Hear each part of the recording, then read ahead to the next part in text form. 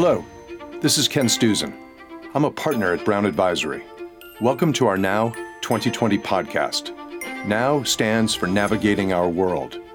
We are simply trying to understand the world better, to navigate some of the most pressing questions that are shaping our lives, our culture, and our investment challenges. We are committed to sharing the views of CEOs and other leaders so that we can all learn from their perspectives on how to navigate the future. We would like to hear from you as well. We invite you to leave a review or take a moment to complete the short questionnaire on the Now website so that we can learn from your thoughts, questions, and feedback. As we look to the future, whether we agree or disagree with each other, the one thing we know for sure is that none of us can figure this out on our own.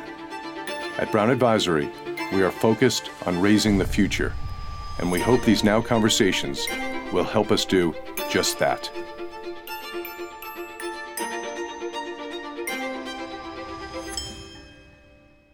We're living through the most profound public health crisis any of us have ever experienced. And slowly, as we've begun to understand the full impact of the coronavirus, we've come to recognize it as a mental health crisis as well. In the short term, it's a crisis of loneliness and disruption to our lives. Further down the road, there will be other mental health challenges. As unemployment takes its toll, as we begin to deal with our grief over the many thousands who've died, as we reckon with the legacy of racial violence and discrepancy in health outcomes, and, perhaps as much as anything, as we come to understand our sense of belonging in these very changed circumstances. Whether it's family, community or work, our relationship with these pillars of our lives and our well-being will be altered. A generation ago, most of us would have focused solely on our physical health. I'm Bertie Thompson. I'm a partner at Brown Advisory, and I'm delighted to say that we're also now focusing on our mental well-being, and we are having conversations about mental health openly and candidly. Whereas in the past, our employers would have said, that has nothing to do with us. Companies today know that the mental health of their people is very much their business. But that's not to say that we always know how to approach these issues, how to have conversations with people about how they are really doing, how to factor mental well-being into our culture and our workplaces. All of that was true before the pandemic, and it will be much more so afterwards. So it's been an amazing and thought-provoking experience for me to bring together three true experts in this field.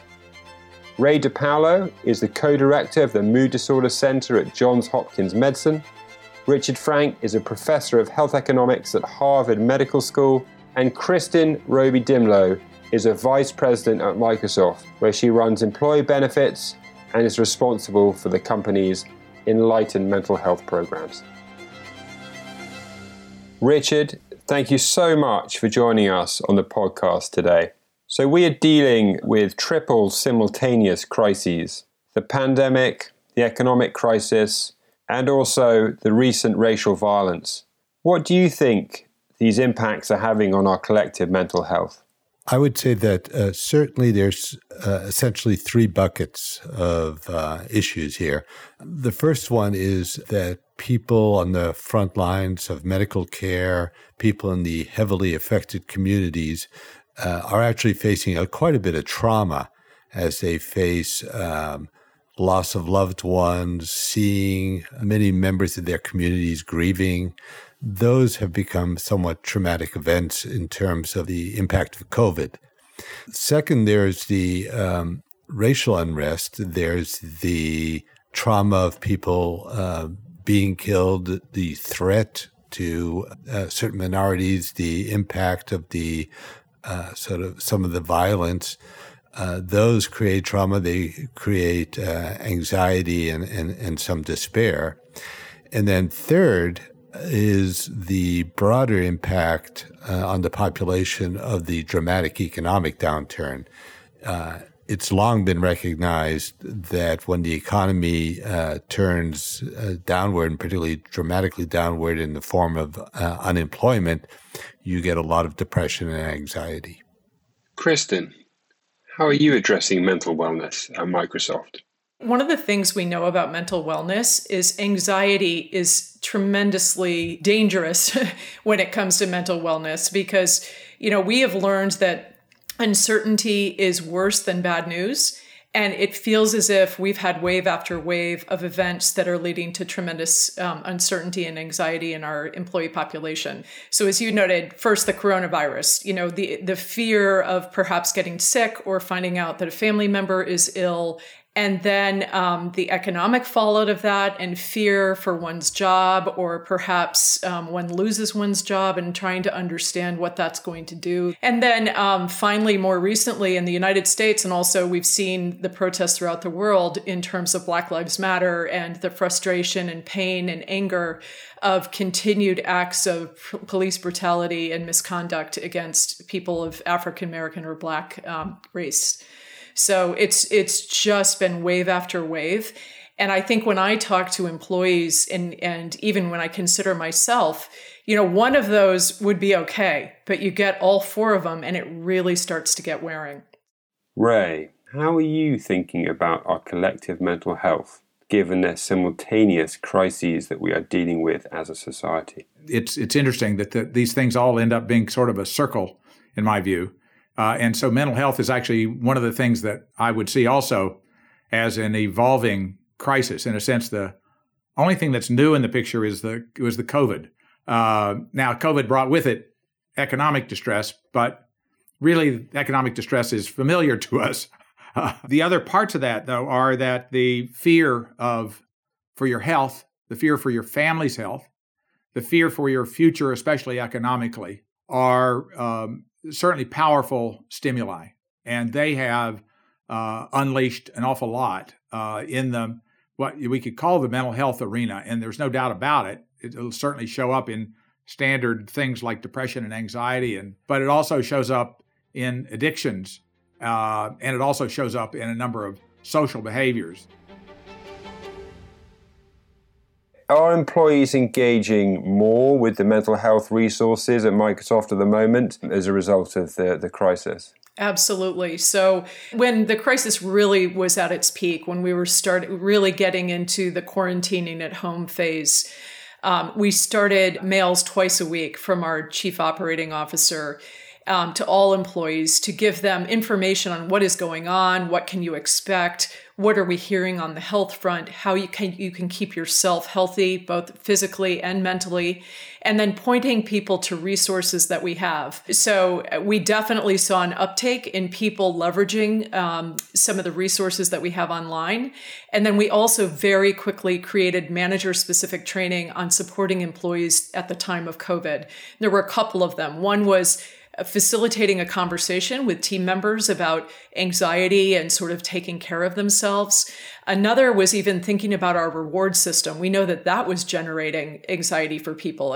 Every summer we have our annual rewards time. And I think a lot of people, especially those maybe with small children who are balancing work from home, school from home, not having a lot of support, they were feeling particularly anxious that this would impact their annual rewards. And so we put COVID-specific training into our reward system so that we could de-stress managers and employees in thinking about this. We seem to be hearing more and more about the epidemic of loneliness. How are you seeing this manifest itself? When we sort of are forced to retreat into our homes and our communities, we're less in the world. And we're less sort of touching other communities and other people, which I think serves to sort of compromise our ability to understand and empathize. We've known for years that simply going to church seems to be associated with getting fewer heart attacks, less Alzheimer's disease, less suicide, those kind of things that we were talking about before. And we didn't, though, exactly look at what it was about going to church. And people thought, well, it was religion, it's God. And it turns out that the thing that drives it is how much you go to church. If you actually go to church, it isn't what you believe so much as it is that you go and you engage with the others in that church. That's a big part of the message. Now, the interesting thing is we might think we're overconnected right now, with our kids always on their screens, and social networking, which we thought was going to be a source of both goodwill and better engagement. But it turns out there's an awful lot of the social networking that is about, well, here's what I have, and look at the picture of my family, and so many people getting on there and feeling that that's what they don't have. How are you seeing this issue sort of playing out within Microsoft, and also how this kind of distributed workplace setup may be impacting the employees, and whether that is resulting in depression, anxiety, and this kind of sense of being on your own? Well, the good news is that there's a lot that's going right. So in terms of working remotely, leveraging Microsoft Teams, and that's been a good story. One of the things we do is have a daily pulse of employee sentiment. And we basically sample 4,500 employees every day to see what's on their mind. And so we adjusted that to ask some COVID-specific questions, and we learned some pretty interesting things. One is that most people feel that their productivity is quite strong. We have seen it dip as time has gone on, just because I think there's a certain amount of fatigue, and we have seen a difference between managers and individual contributors. So the individual contributors are reporting that they're at least as productive after COVID as before in most cases. The managers are feeling a little bit more stressed and feeling that they're putting in more hours. And I think a lot of that is this idea of connectedness, of trying to keep the team together. So in addition to having their normal set of meetings that they use to run their team, many of them are also introducing social connections or kind of virtual happy hours or virtual coffees where they get together. And so I think that part has been going well. It's been really cool because this is basically a giant experiment where all of a sudden a massive amount of our workforce is now working remotely. And so we're learning a lot about what is working, what's not working. And the piece that isn't working as well is that sense of connection and the serendipity that you get from maybe seeing somebody at the coffee stand or bumping into somebody at lunch or strolling down to someone's office to say, I'm having a problem sorting this out. Can we whiteboard something together? So that is an area that we really want to learn more about. And from a product standpoint, we really want to think about how can we adjust our products to enable that kind of whiteboard collaboration and also to reduce the sense of isolation. How joined up is the sort of internal approach to mental health to the external product-related side of mental health within Microsoft? Because obviously there are a number of products that the company has, such as Teams, but also gaming as well, with the hugely successful Xbox, which I love to sort of think about how the internal focus on mental health also plays out in the external product-facing world. I think this part has been super cool too, where, everyone is really passionate in this space. And I would say for many, many years, Microsoft has been focused on accessibility in our products and really ensuring that our products can be used by everybody. Our mission is to empower every person and every organization on the planet to achieve more. And so we really want to think about how to make our products accessible. And I'd say when we started this journey, we were thinking of more traditional accessibility issues, I'd say, like maybe visual or hearing impairment. Maybe some physical disabilities. I think more recently, say in the last several years, we've been really thinking about mental wellness. And so you really see it play across all the products. One of the cool ones right now is Workplace Analytics. So Workplace Analytics sits on top of Outlook and Exchange, and it monitors how you're using your products like email. And it gives you little tips, things like, hey, during a meeting, you checked email like 5 times. And did you know how distracting it is for you to try to multitask? I think if you take one email during a meeting, it distracts you for like 23 minutes. It's like, these are the kinds of things we learn. And so we give people nudges on ways that they can provide themselves more focus time. The other thing, you mentioned the game studios, like they have just done a phenomenal job. We have through Mindcraft, we have some educational products that promote mindfulness for younger children and middle school years, get them to start thinking about mental wellness and social wellness, which is pretty neat. And then more recently, we have a studio in the UK that's been working on, in the game Hellblade, they have a character who has some mental wellness issues. And they're promoting sort of understanding what triggers are and then thinking about how you can address those. And so there are all kinds of things. The other thing we're really big on is AI for health and for mental wellness. And then every year we have a week in the summertime called 1 Week. And there's a giant hackathon where anybody can work on anything. So if I want to do a project, I can post that, hey, come join me, work on this project. And people from around the company will raise their hands. There's dedicated time to work on it.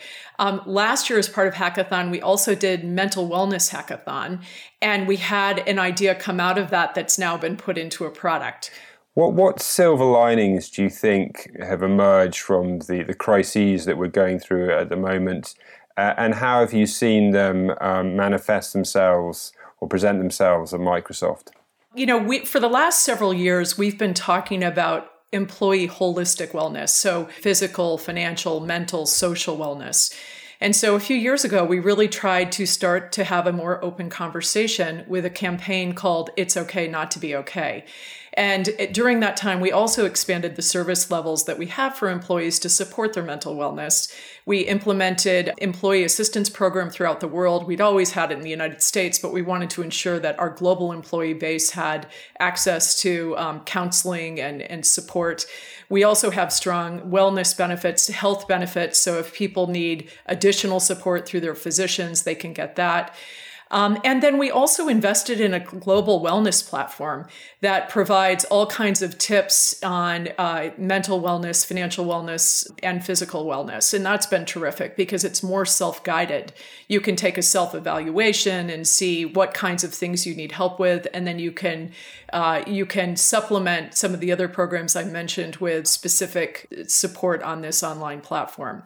And I think, the silver lining for me on this is we were already getting an enormous outpouring of support from employees who really appreciated that we were stepping up to have more of an open conversation.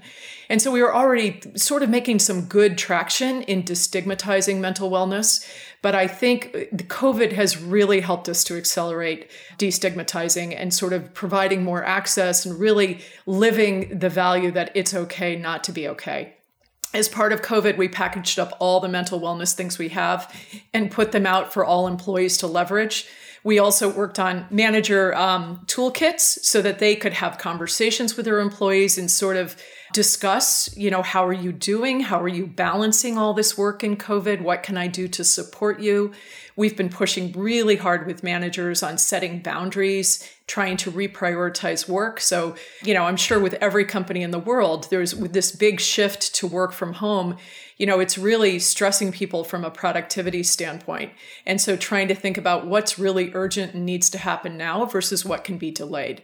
So there's been a lot of goodness. I'd also say we're getting pretty good at remote. So I think this whole idea of working remotely, working over Teams, Zoom calls, whatever people are using, people are really starting to leverage the technology in a great way to stay connected. Ray, let me ask you about silver linings. Telehealth, which is something that had been so regulated and so concerning based on legal things and licensure and so forth, so very few people did it. All of a sudden, all the regulations were taken off, and we realized that we can do an awful lot of medicine, certainly an awful lot of psychiatry, through video. One is we all recognize how much better it is than the telephone. So we do see some nonverbal behavior, but also we see that the people are keeping their appointments more. We have lower no-show rates for our appointments now. So in fact, in many places, the quote budgets, hospital budgets, which have been hit hard because of lack of the usual and customary things, that often psychiatry is, well, we're right on budget. What's the matter with you guys? Okay. So telehealth and the communicating this way, I think, is a silver lining. The unity, the idea that we're all in this together is probably the big one that we want to try to, because it's the best antidote to the problems that come with polarization, fear, anxiety, and prejudice. It includes encouraging people to not worry about seeking help for their mental health conditions, for example, and not waiting until they have to have a specific mental disorder to seek counseling of some sort, and whether it's from their church or their family or their social worker or a mental health provider. It'd be great if we could move to the idea of belonging. And I guess many of these issues really come to the idea of where we belong within society. How do you feel that we can instill a sense of belonging at scale? If you look at conversations and surveys that are done of people who carry mental illnesses and addictions, what they seek is really things that relate to their ability to function in the mainstream of society. That is, a job, the ability to maintain relationships, adequate, safe housing, neighborhoods where they're free from the risk of victimization, protection against homelessness, those types of things. And I think about those as requiring a kind of new politics of inclusion. That is, that our treatment arrangements, our support systems really have to be targeted at addressing those basic needs and figuring out how to best support the inclusion. And I think too often we focus on symptoms of illness as opposed to the functional outcomes that come from it. For my patients with depression, one of the things that happens when they get too depressed is that, of course, they stop doing anything social and they can't, and eventually can't even go to work or do work when they're at work. Everybody knows about absenteeism at work, and depression, by the way, and alcoholism are two large leaders there. But even because of depression in particular, there's a new term that was created called presenteeism, meaning they're present but nothing else. And we can actually assign a cost in that way. But on the health side of it, my patients, when they start to get out of their depression, work itself is very, very valuable. Yes, it does supply the money we need to have a living, but it's important even at that. The other part to that is that the work that's hardest for my patient when they do go back to work is if they have to work on personnel issues, if they have to be a supervisor, or if they have to complain to their boss that they didn't get a fair shake, or they have to handle a customer's complaint. Those are the hardest parts. It's the routine parts of their work that can make them feel like, okay, I can do this again. And so that's where you want to start them, and that's where they want to go. And I want to get them back into something that they can succeed at. So for a company like Microsoft that's been so incredibly successful, how does the company think about instilling this sense of belonging? So, coming back to our purpose of empowering every person and every organization on the planet to achieve more, we really need to involve everyone. We really need people to feel that they belong. And I think Satya and the senior leadership team have done a phenomenal job of really thinking about building a culture that's aligned to that purpose. So one of our big culture pillars, two, I'll point out. One is growth mindset, and the other is diversity and inclusion. And I think both of those really drive this sense of inclusion. And growth mindset, for example, in former Microsoft times, there was a real focus on individual excellence, and even our own performance management systems really focused on the individual.